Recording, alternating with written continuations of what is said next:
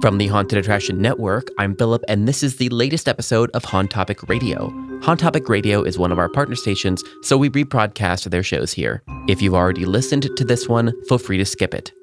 We'll be back with plenty of original shows in your feed later this week. Of course, to stay on top of everything going on in the haunt industry, sign up for our free weekly newsletter at the link in our show notes. All right, here's the show. Welcome to Haunt Topic Radio, the podcast for haunters by haunters.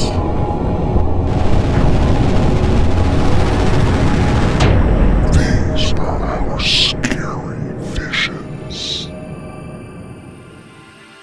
Welcome back to another episode of Haunt Topic Radio. I don't know where you're at, but it's cold here in Missouri. Brrr. Nah, I think it might be a high of 30s a day, but it's been down in the teens. And of course, I'm a mailman by trade, so I walk all day long. It's cold here. We hope you're staying warm. We hope you're staying scary. In this podcast, we get Scott Swenson on. We've had Scott Swenson on in the past. Scott is from Scott Swenson Creative Development. You can find him at scottswenson.com. This was taken from our masterclass. We were talking about monsters and mindset. Now, this originally inspired me from Scott's podcast, The Scott in the Dark. He was talking about mindset, things to be looking at, things to focus on for the next year, maybe as the industry as a whole, things have changed. We also get into creative design, using what you got, use how to design in certain spaces. So we get in a lot of things about design and creative and mindset. So if you guys are into that, you'll love this podcast. This was one of our classes. From now on, I'm going to start giving you about half the class because we have paying members over at Haunters Toolbox that get these classes each month. So to be fair to them, give you guys a little taste of what's going on over in our Haunters Toolbox master classes. We're going to start giving you some info, but in order to get the rest of the whole episode and the video and to participate live in these classes, you can go to HauntersToolbox.com and sign up to be a Haunt Master member. But there are some valuable nuggets you're going to hear in this podcast. Me and Daryl would like you to come see us at Transworld in March. Transworld is in St. Louis. I think we're going to be booth 1032. I'm not confirmed. That's where we were at last year. So if you guys are going to Transworld this year, look us up. Come say hi. Come say you listen to the podcast. We'd be glad to talk to you, and maybe you can check out some Scarab badges while you're there. Well, enough rambling. Let's get into this podcast episode with Scott Swenson about mindset and monsters.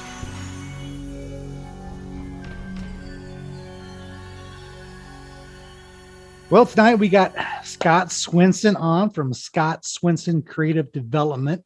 The man with the plan. I know I've been listening to your podcast, Scott in the Dark, for probably since you released it, because I knew that you were doing it, and so I've been following that, seeing some of the projects you've been on this year. This last podcast you did was about kind of getting your mindset ready, kind of what things to look forward to next year, kind of planning for the future. And then we had Philip on talking about haunt trends last time, and Philip kind of covered, getting your stuff together now, start buying your products now, start getting your labor in check, getting people hired. So just want to say thank you for coming on. We're going to talk a lot about mindset tonight, and of course, any other haunt questions that you want to throw out there, guys, because Scott is a well full of knowledge. So, Scott, introduce yourself and let us know where we can find you and stuff first off, so we know where to track you down. Sure. Well, first off, thank you guys so much for having me on. This is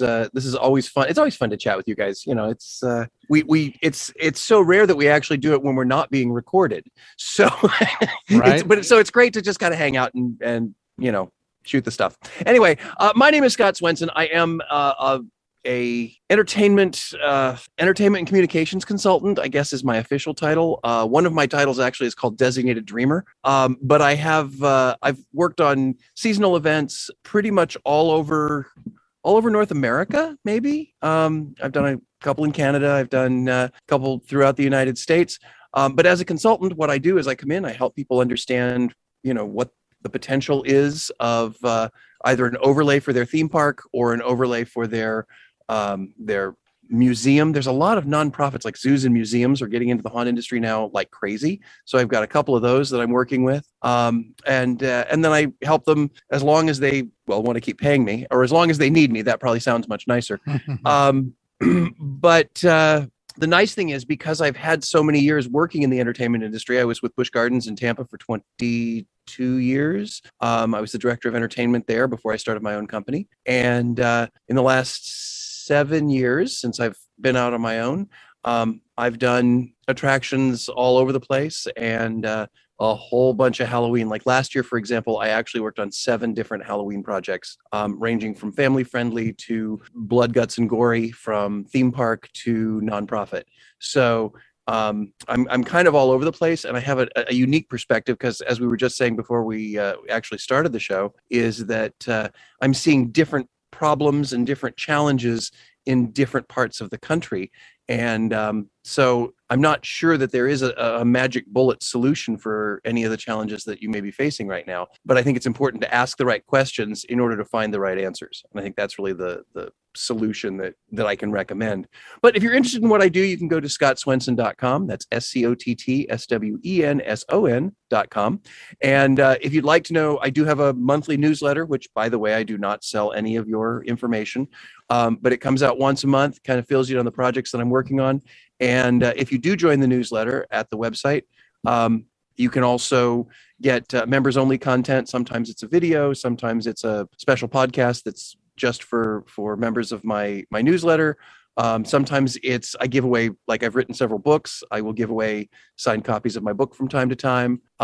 So if you'd like to do that, that's great. I also have my own podcast, A Scott in the Dark, and I'm co-host of Green Tagged Theme Park in 30 with Philip Hernandez. So that's kind of the who's and what's of who and what I am. And that podcast we found on Haunted Attraction Network, right? Okay. Yep, it's on Haunted Attraction Network. It's all over the place. It kind of creeps up everywhere, but probably the best everywhere great podcasts are found. Everywhere great podcasts can be found. The nice thing about Haunted Attraction Network is not only do they publish the podcast, they also link to the video of my podcast, and they transcribe it. So you can always, like, if you just want to read it, you can do that too.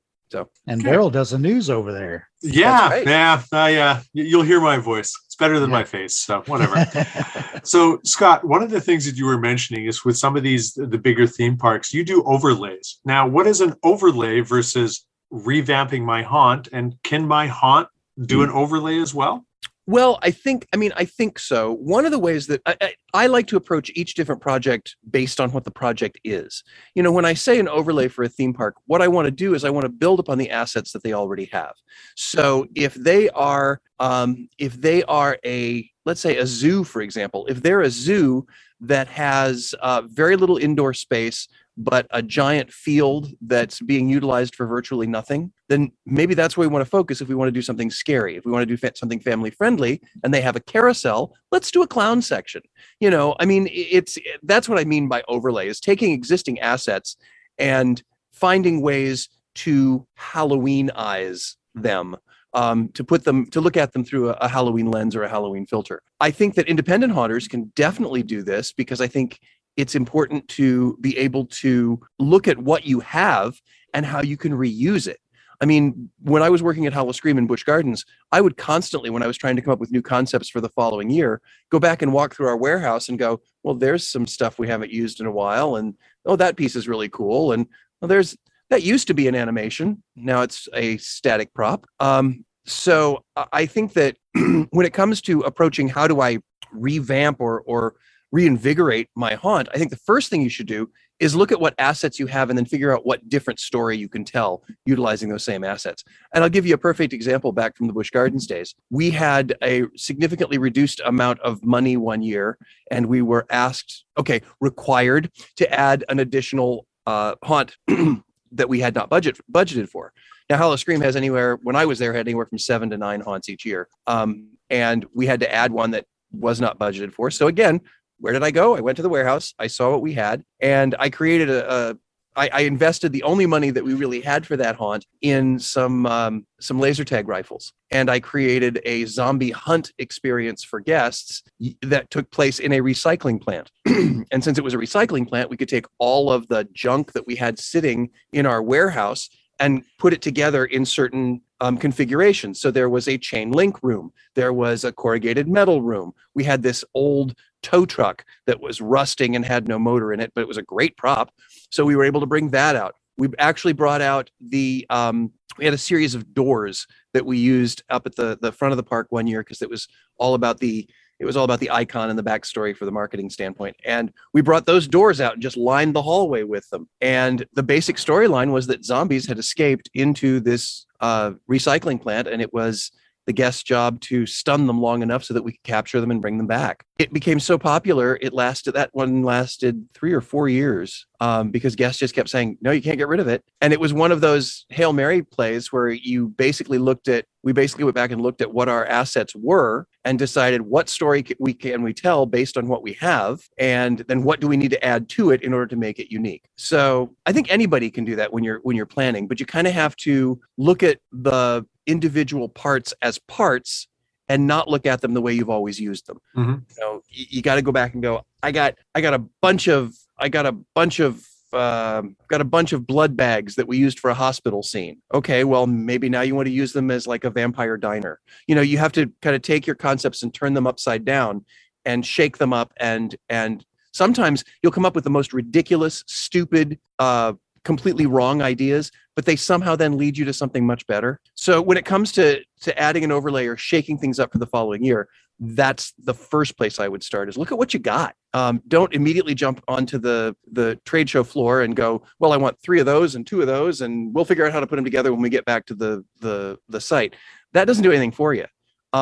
Figure out what you have, how you can reuse it. Then when you go to the trade show, you can say, oh, and we can reinforce this story that we already have with this and this. That way you don't buy random crap that just sits in your back room or sticks out. Oh, come on. That never happens. No, of course not. Of course not.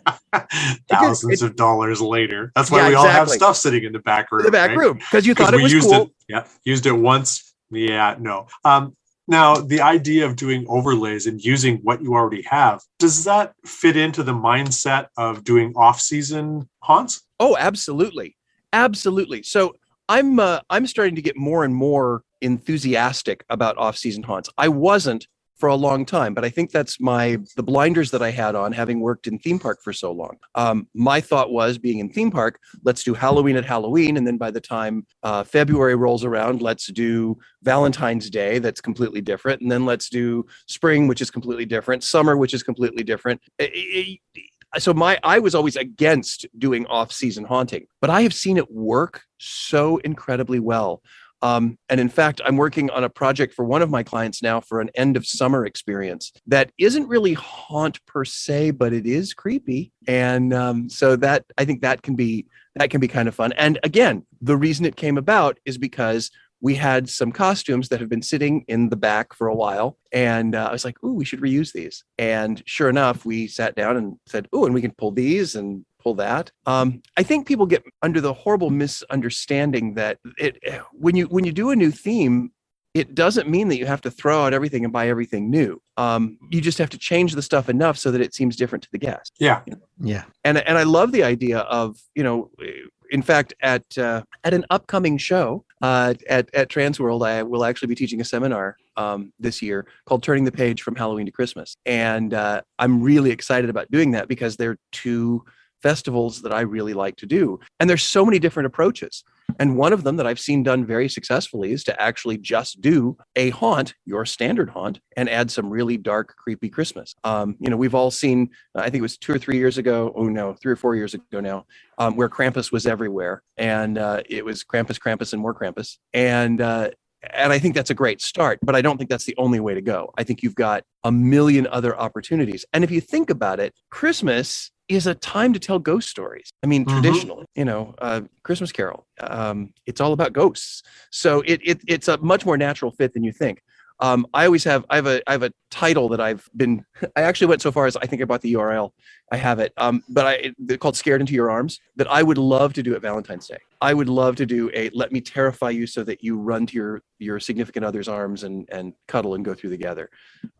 So yes, it is. You can take your existing stuff and add another story level over it, or you can shake up your existing stuff and see what works for the holiday. So one of my things I tell myself is always be thinking ahead, thinking into the future, thinking about, what if I can buy this prop? What can I use it for after this is using it in this scene? What I can use it for in another scene? I see a lot of people regret purchases at Transworld, or other trade shows because they're like, why did I buy this for? This because it was perfect for that one part of that one room, that 1 year. Yeah. No, I hear you. And I was never, I'm not at all above or below, depending on your point of view, taking a prop and completely repainting it, or taking it apart and using bits and pieces of it. I've even gone so far as to take like an animatronic and strip it so that it's just the guts inside and we do something robotic with it. I'm not afraid to say, well, I spent $1 million on this piece. I can't take it apart. So you're going to either not use it, so it's kind of a wasted asset, or you're going to find a way to alter it and turn it into something new that you can actually use. That's just my logic. Some people are like, holy grail, we can't, we've had this prop forever and we can't change it. We can't touch it. So instead, we'll just not use it. That doesn't make sense. I love creating something out of nothing. Mm-hmm. I'll just go, I got this one big area in the warehouse, and I'll just be putting stuff together, and voila, and just made, don't know where it comes from sometimes. You just kind of get in the flow of it, and then there it is. So I guess that's what kind of creativity is about, is kind of getting so when it comes to being creative and getting those concept ideas, what are some good techniques? I know each person's different. What kind of things do you do to kind of get your mind set for going into a creative session or a build or a theme, or, what do you do to get prepared for that?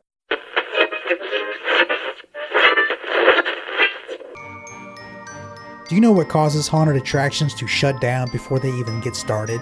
The top 3 roadblocks are lack of funding, lack of leadership, lack of resources.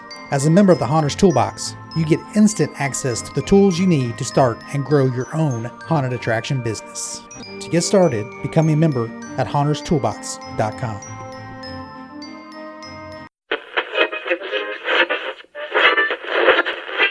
Well, the first question that or the first thing I look at is, are we starting from scratch, or have you done something before? Are you trying to reinvent, or are you trying to create from scratch?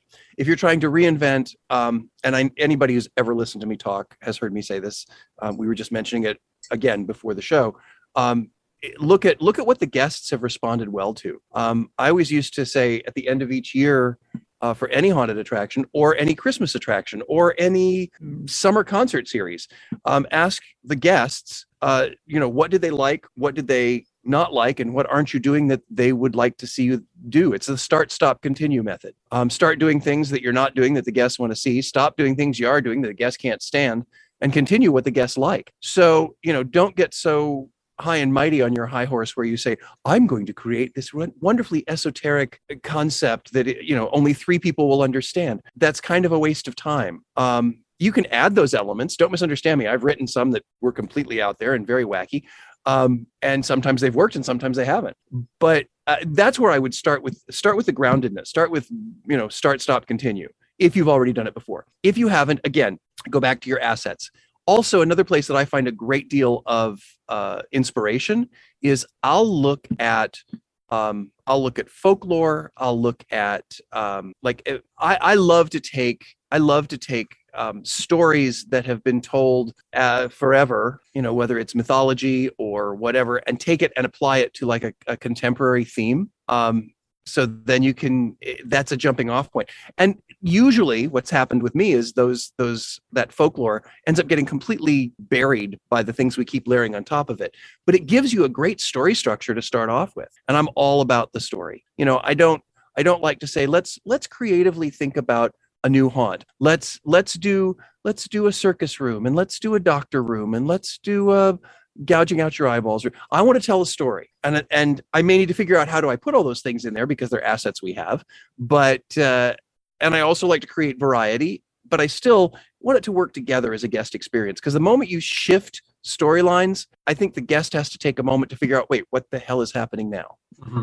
And you have a much more powerful cumulative effect if you can tell a story that continues to build and gets more and more intense, then gives a rest, and gets more and more intense, then gives a rest, then has this big, moment that everybody's going to talk about, and then everybody thinks it's over, and then the chainsaw into the gift shop. You laugh because everybody does it. We always call it the button scare. Do that. Yeah, absolutely, and it works. There's nothing wrong with it. Again, continue. That's the continue. Well, that's part. what they want. If I took the chainsaws away, they would complain about it. That's right. That's right. Oh, believe me, we tried at Busch Gardens. I had a boss who said, "I want you to come up with what is the next chainsaw," and we tried everything from leaf blowers to, we tried all kinds of things, and we couldn't find anything that was even close. So yeah, again, if it ain't broke, don't fix it. Yeah. And the way I have my queue line set up is the exit. The chains, every once in a while, the chainsaw guys will chase them out, but the exit is right next to the queue. So you're anticipating, you already know what scares the last scare anyway, but the crowd anticipates it because they're seeing, every 5 minutes, chase a group of teenagers out the door, and then they disappear back into the little shop. So, and what ends up happening is then not only does the chainsaw scare the person, it also is entertainment for those watching. Yep. It's like every time I've used a slingshot or a human bungee apparatus. If you do it, I've used them actually on the streets for atmosphere and scare zone, which for an independent haunt might be considered like queue line entertainment or creating an outdoor thing. And I've had people actually kind of just sit around and watch the bungee scare get people that are unexpecting it. Not expecting it. I've had the same thing happen with camo performers who are in the bushes. They'll actually build an audience of people watching other people get scared. Mm-hmm. We purposely put picnic tables out for parents that want to drop their kids off, and they're just sitting there right at the exit, just watching, watching people get scared. This is hilarious. I'm not going inside, but I love watching y'all scare people. Yep. So now earlier you were talking about how you're taking a look at some of your props, some of your assets, and coming up with different ideas. And even if they're kind of bad, they might lead to becoming a good idea.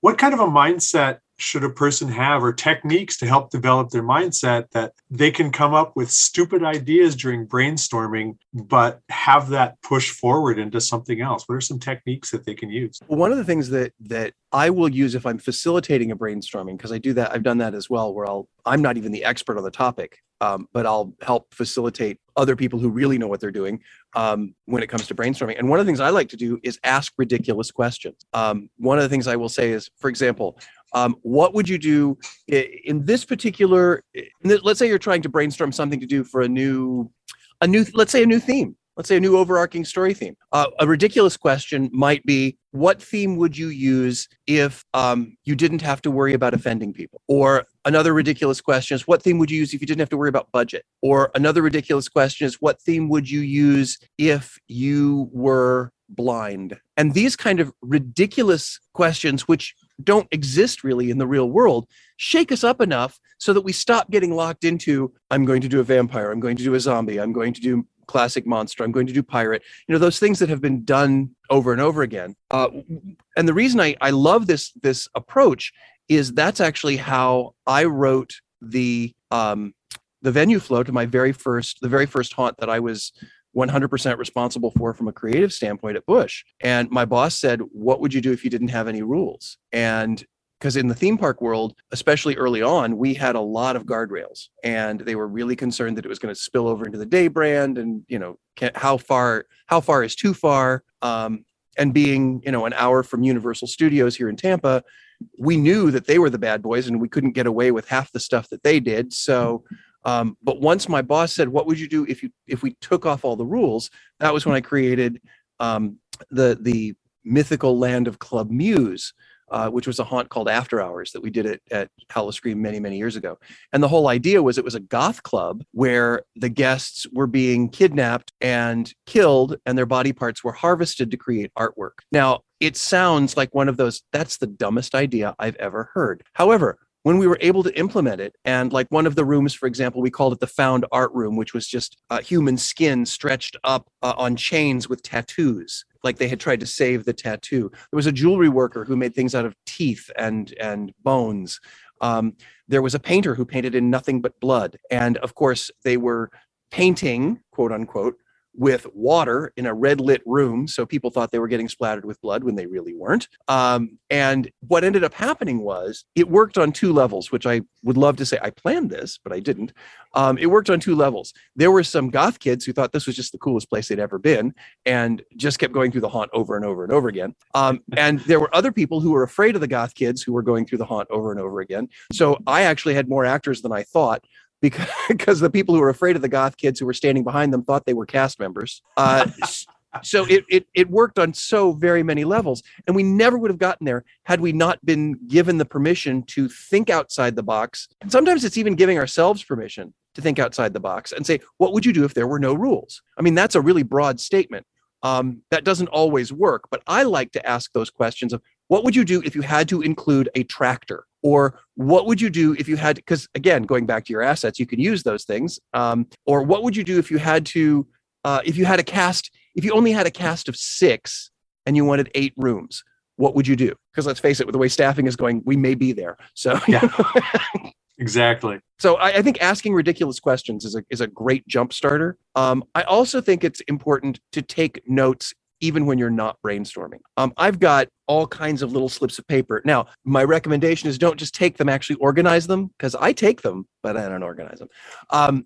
Little ideas, like if you have a nightmare that's really cool, or you see something, even bad movies where you can find good moments, bad horror films, which I think are actually better than good horror films, in my opinion, but a bad horror film with a great moment or segment, jot it down, go, oh, I want to try that someday, or I want to find a way to do this live, or I want to, what would happen if to this day, I don't know how to do it, but I had one guy come up to me and said, we have a retention pond out back. What if we did an entire room that was floating? So as you walked into the room, you got the movement of everybody walking on the pontoon. I was like, that is so cool. I've never done it, and I think it's absolutely nuts, but it is so cool.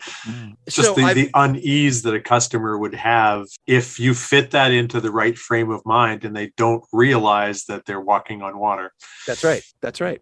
So I think it's allow yourself to contemplate the impossible and target your questions and your setups to do that. I think that's a great way to jumpstart to find something new. Yeah. I got things written down in notebooks, and I have notebooks all over the place. And I was just like, what notebook was that in? So was it the black one or the yellow one or the red one? I can't remember. So I'll be flipping. That's like when I was trying to figure out the name for the Dead Factory. I had 2 sheets of different names, just, Fear Factory, Factory of the Dead, just Village of the Damned or Village of the Dead. So I just had all these different names just to get it out there, because I knew if I didn't get it out of my head, it would drive me nuts. Exactly. So yeah, and that's one of the things that I recommend is you're talking about, if you have a nightmare or something, is keep a notebook and a pencil beside the bed. And if you wake up in the middle of the night, write it down. Just whatever, write it down, because it does 2 things. First of all, you remember it. And second, you can get back to sleep because you don't have to remember that great idea or that bad or weird idea that you had. So write it down. It's funny because I do that. I always have a way to jot down whatever by my bed. And I've found that even as I'm writing it, it starts to fade. Don't think I'm going to remember this tomorrow morning when I wake up, because you won't. So even as I'm writing, it's like, wait, no, don't. I got to write faster because starting to fade out. And then you look at your notes the next morning. It's like, what the hell was I that? don't understand a damn thing. But hey, at least I wrote it down. And oh yeah, there was something. Yeah, but at least you wrote it down and you were able to get back to sleep. Then the glowing fish with feathers did what? Exactly. Now, coming up with ideas about, with your assets and throwing these ideas forwards, what kind of a mindset does a person need when they look at one of their assets and maybe it needs a little bit of work, or they see an asset that they really want, but it's not something that they can afford themselves. They're at Transworld. What kind of a mindset can a person have that will help them build that same sort of theme and that type of scare without that $10,000 prop, without that one that they have to spend several $100s and several 100 hours in repairing their own asset? What can a person do, and how do they get through that mindset? Well, I mean, with broken assets, my favorite cheat is if you've got broken assets that at one time were pristine and really cool and now they're broken and tattered, do a time shift. Imagine that you're looking at something that has been around for 100 years instead of brand new this year. So shift time forward. It's a great way to say, oh, I don't have to fix it. I just need to throw extra cobwebs on it. So I think that allowing yourself to not get locked into, well, this has to take place now, so this looks fresh and pristine. I've done that with vampire concepts in the past on several occasions, where we had some things that looked really elegant when they were first built, but now they'd been through several seasons, so they were crap. And they needed a lot of work. So what we did was we kind of made it so that the storyline led it so that the vampires were down and out, but they were holding on to their past glory. So it was a time shift. I think one of the things that I just recently told one of my new clients is I said, look, budget isn't about the creativity is not about the budget. The budget is about the implementation of the creativity. And if you're creative enough, you can find workarounds. And maybe that workaround is, say for example, you want to have a scene with a giant octopus that is, animated, and you can't afford a giant animated octopus. Well, then if you can't instead of changing your time, like I was talking about earlier, change your perspective, make your view of it smaller so that maybe you have 2 or 3 tentacles that are reaching through the wall. They're trying to pull the wall out, as opposed to the fully articulated octopus. If you look back to like 1950s, 60s, even 70s horror films, they didn't have great big budgets. So they would find ways to change how you see things. And sometimes it suggests that they're there without actually building them. Darkness is quite often our friend. You can put the idea in someone's mind, and then if they can't see it, they will put it in their own imagination. Use that a lot. Yeah. It's the Hitchcock concept. What you don't see is far scarier than what you do. I would love to take credit for that. No, that's Alfred Hitchcock. Yeah. So I think that's another way to help get around that, oh my gosh, I can't afford to do that concept. That said, I always think that as much as I am the story guy, you need to have at least one element that is so overwhelming that that's what guests talk about.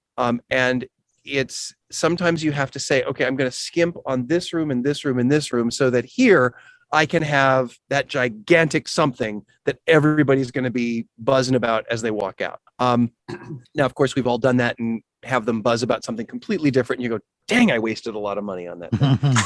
But so here's an example. We built for one of the haunts at Busch Gardens years and years ago, we built an entire we called it the backyard cemetery, and the whole idea was the theme for the whole story was it was a mortuary, but that he was throwing bodies into a mass grave in the back as opposed to disposing of them properly.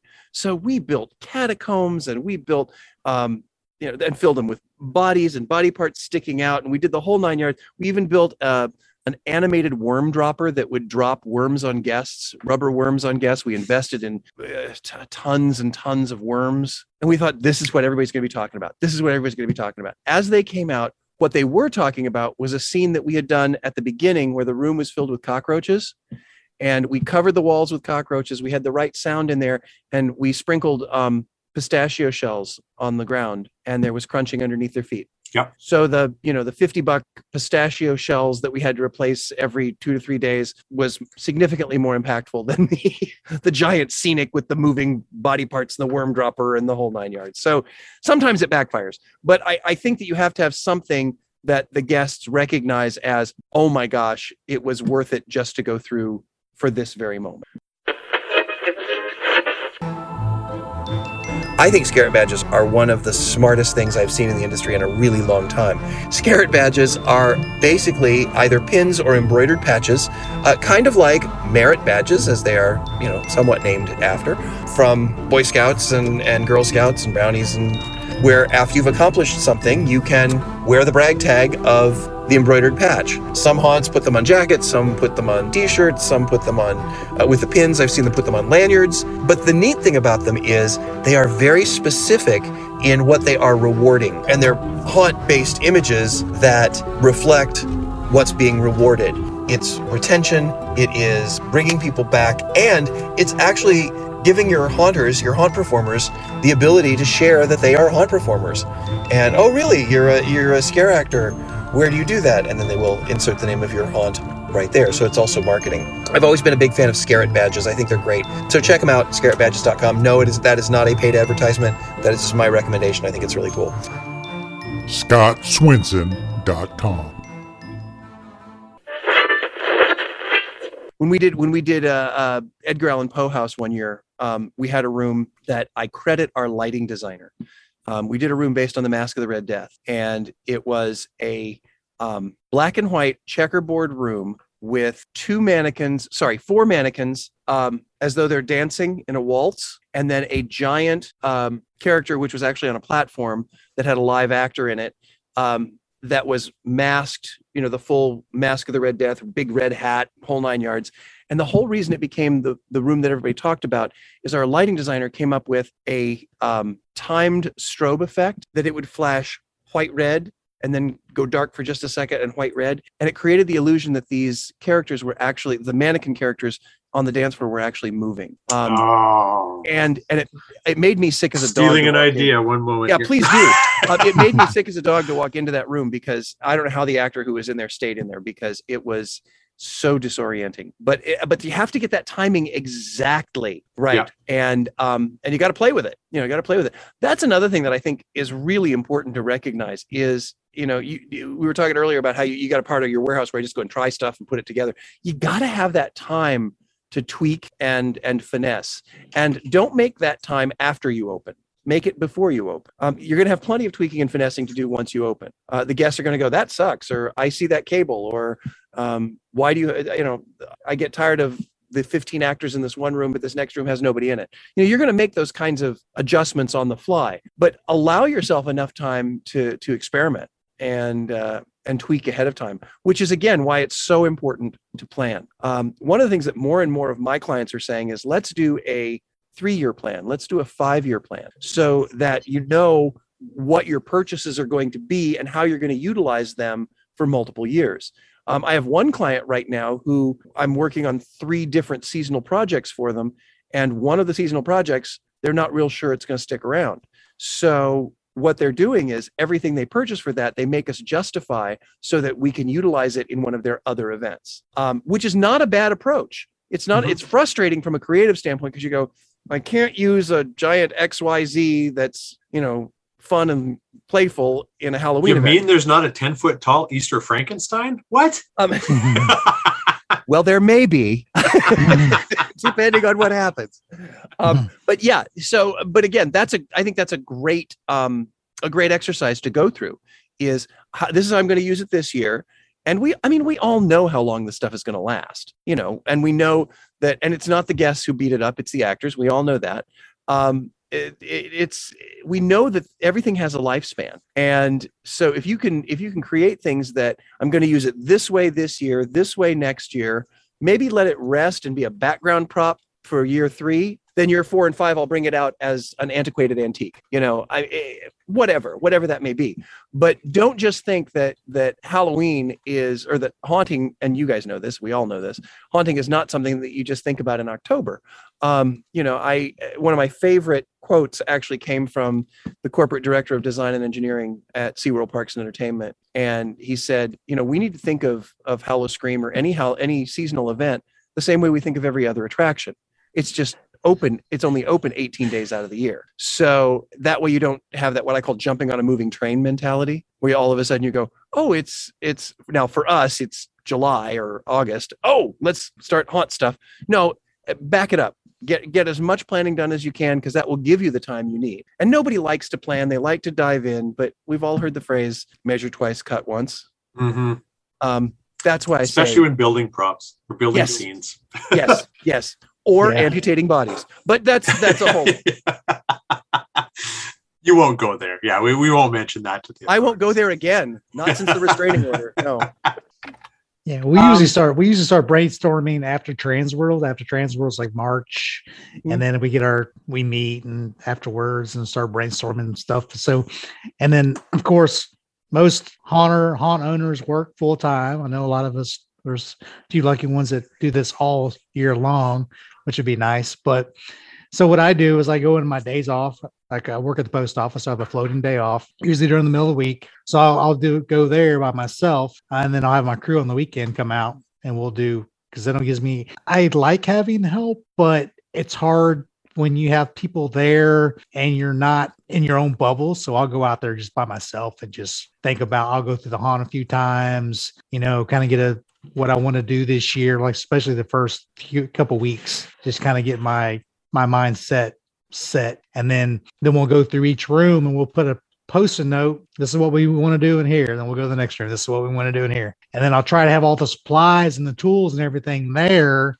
So when I do have help that comes in, yes, I need all this, all these sheets and this hung up in this room. I need new lighting, sound speakers, stuff that, we have different levels of abilities. So it's like, okay, you guys need all these cobwebs strung out. So trying to break it's taken me a while to figure out how to delegate and release some of that control. But of course, I do go back and check it out, and I might tweak some things. I'm like, yeah, awesome job.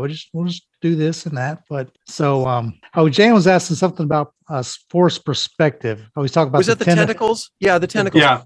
What I was suggesting with the tentacles is, instead of having an open space that has a big animated octopus, have a walled in space, say like the side of a ship, and the tentacles are coming through holes in there. So you don't have to see the whole thing, but you suggest that there's a complete creature behind the wall or in the darkness.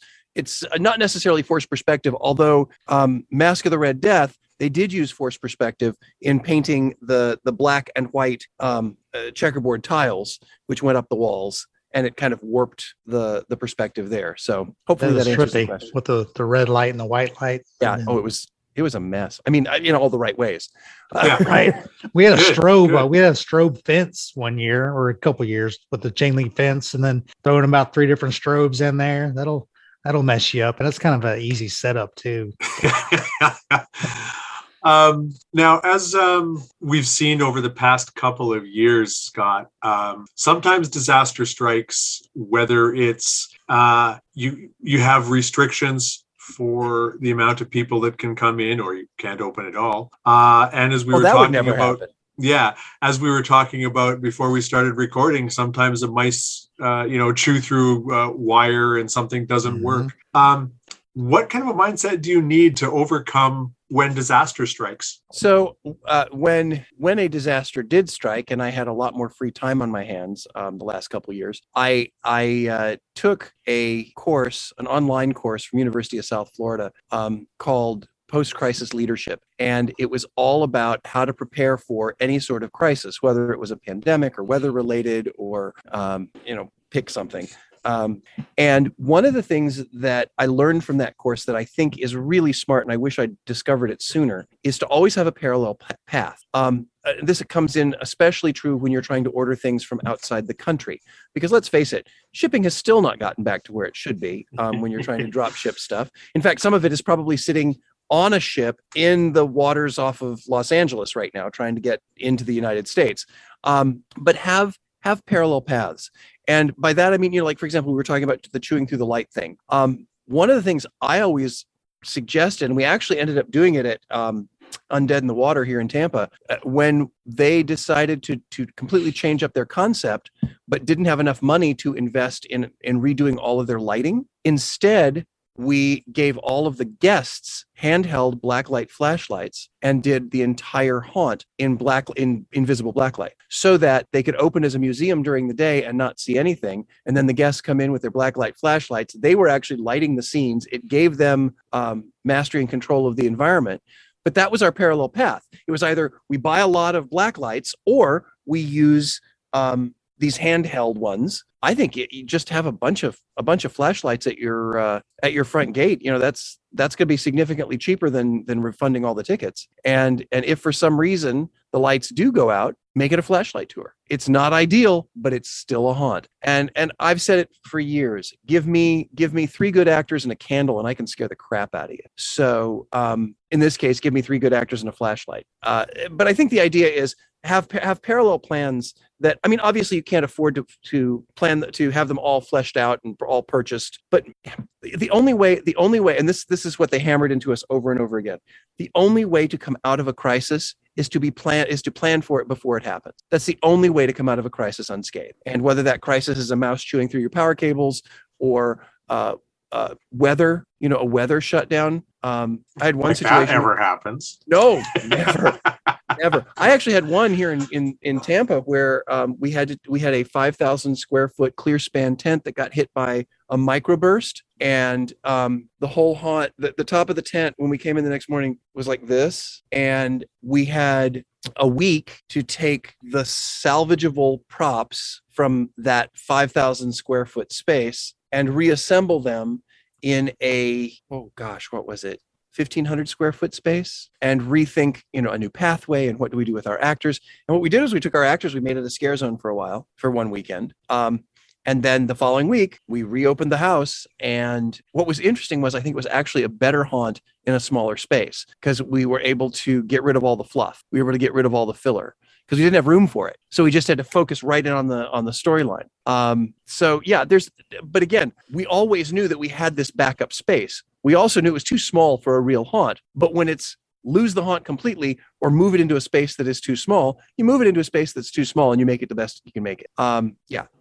Plan ahead. Again, have those parallel paths worked out. Have multiple suppliers. We all have our favorite fog supplier. We all have our favorite lighting instrument supplier. We all have our favorite, but have a second favorite so that if for some reason, not that it would ever happen, but if for some reason they couldn't get those products from whatever country they're coming from, be prepped because the guests don't care that it didn't show up on your doorstep.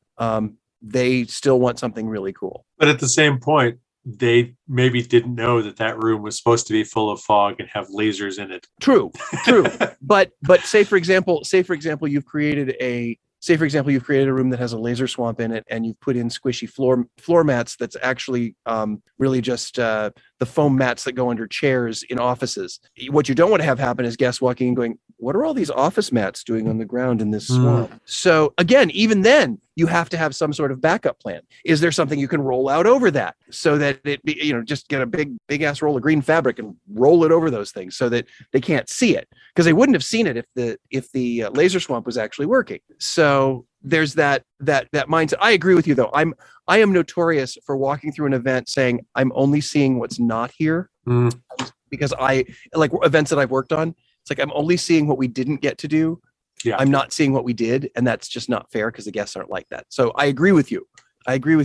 But even in situations where they may not know, even if it's for your own sanity, have a plan B and C and D.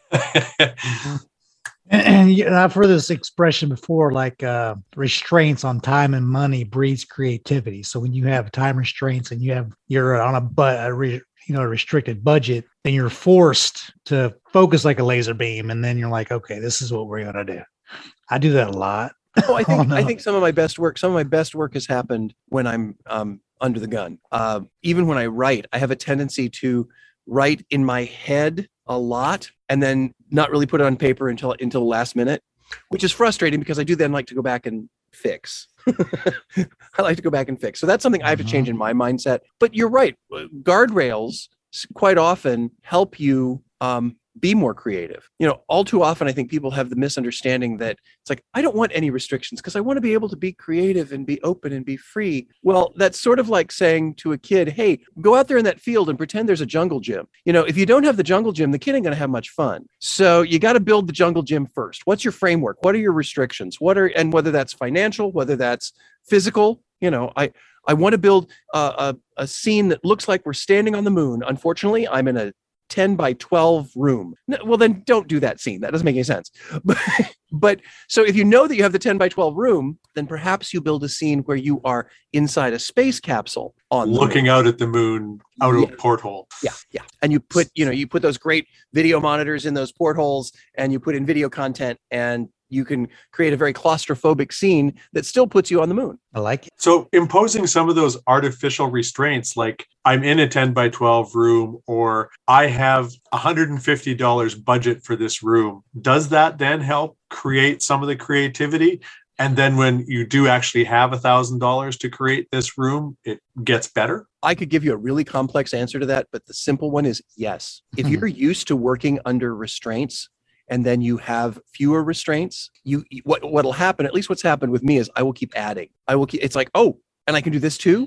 Cool, let's do that. Or I'll have somebody come up to me. I really, honest to God, had this happen. Somebody came up and said, well, Scott, you've only spent about 50% of the budget for this room. What else can we add that's really going to be cool? Let me find out. I'm calling my buddies at Gorgalore. I don't know. Let's find something cool. Yeah. We got to find something that's going to make it amazing. But what's interesting to me is when I first started learning about, because I kind of did this backwards. Most haunters will start doing independent or smaller haunts, and then eventually maybe go into a theme park or a multi-haunt experience, a scream park, whatever. I did it very backwards. I started my haunt career designing multi-level haunts for a theme park. But where we started our research was with Home Haunter, because we knew that when it came to theme park, we didn't have the big theme park budgets that Universal or Disney had. So we started with, what can we make out of nothing? How can we, should we start saving chicken bones because they make great props? Whatever that was, and so that has been one of the most beneficial things, is to work with incredible restrictions, so that when those restrictions are lifted or they no longer exist, you can go, okay, well, let's take this concept and build it even further. But that's what also led me to my understanding that creative has no budget. When you get into budget is in the implementation, and you can use the same story and the same creative idea, but you change your time, you change your perspective, you're inside the space capsule instead of standing on the moon.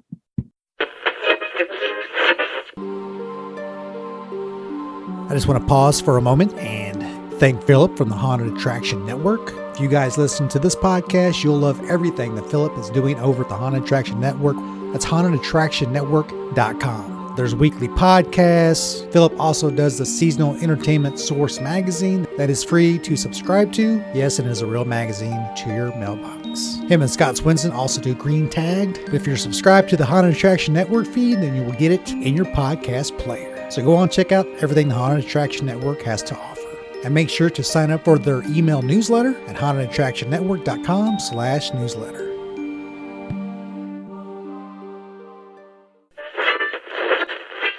This podcast episode sponsored by Scarlet Badges. Get your Scarlet Badges at scarebadges.com. Also sponsored by Haunter's Toolbox. Take your haunt to the next level at HauntersToolbox.com. Thank you for listening to Haunt Topic Radio. Please leave a comment wherever you found this podcast. Each comment you leave will help spread the word to other haunters around the world. See you next time.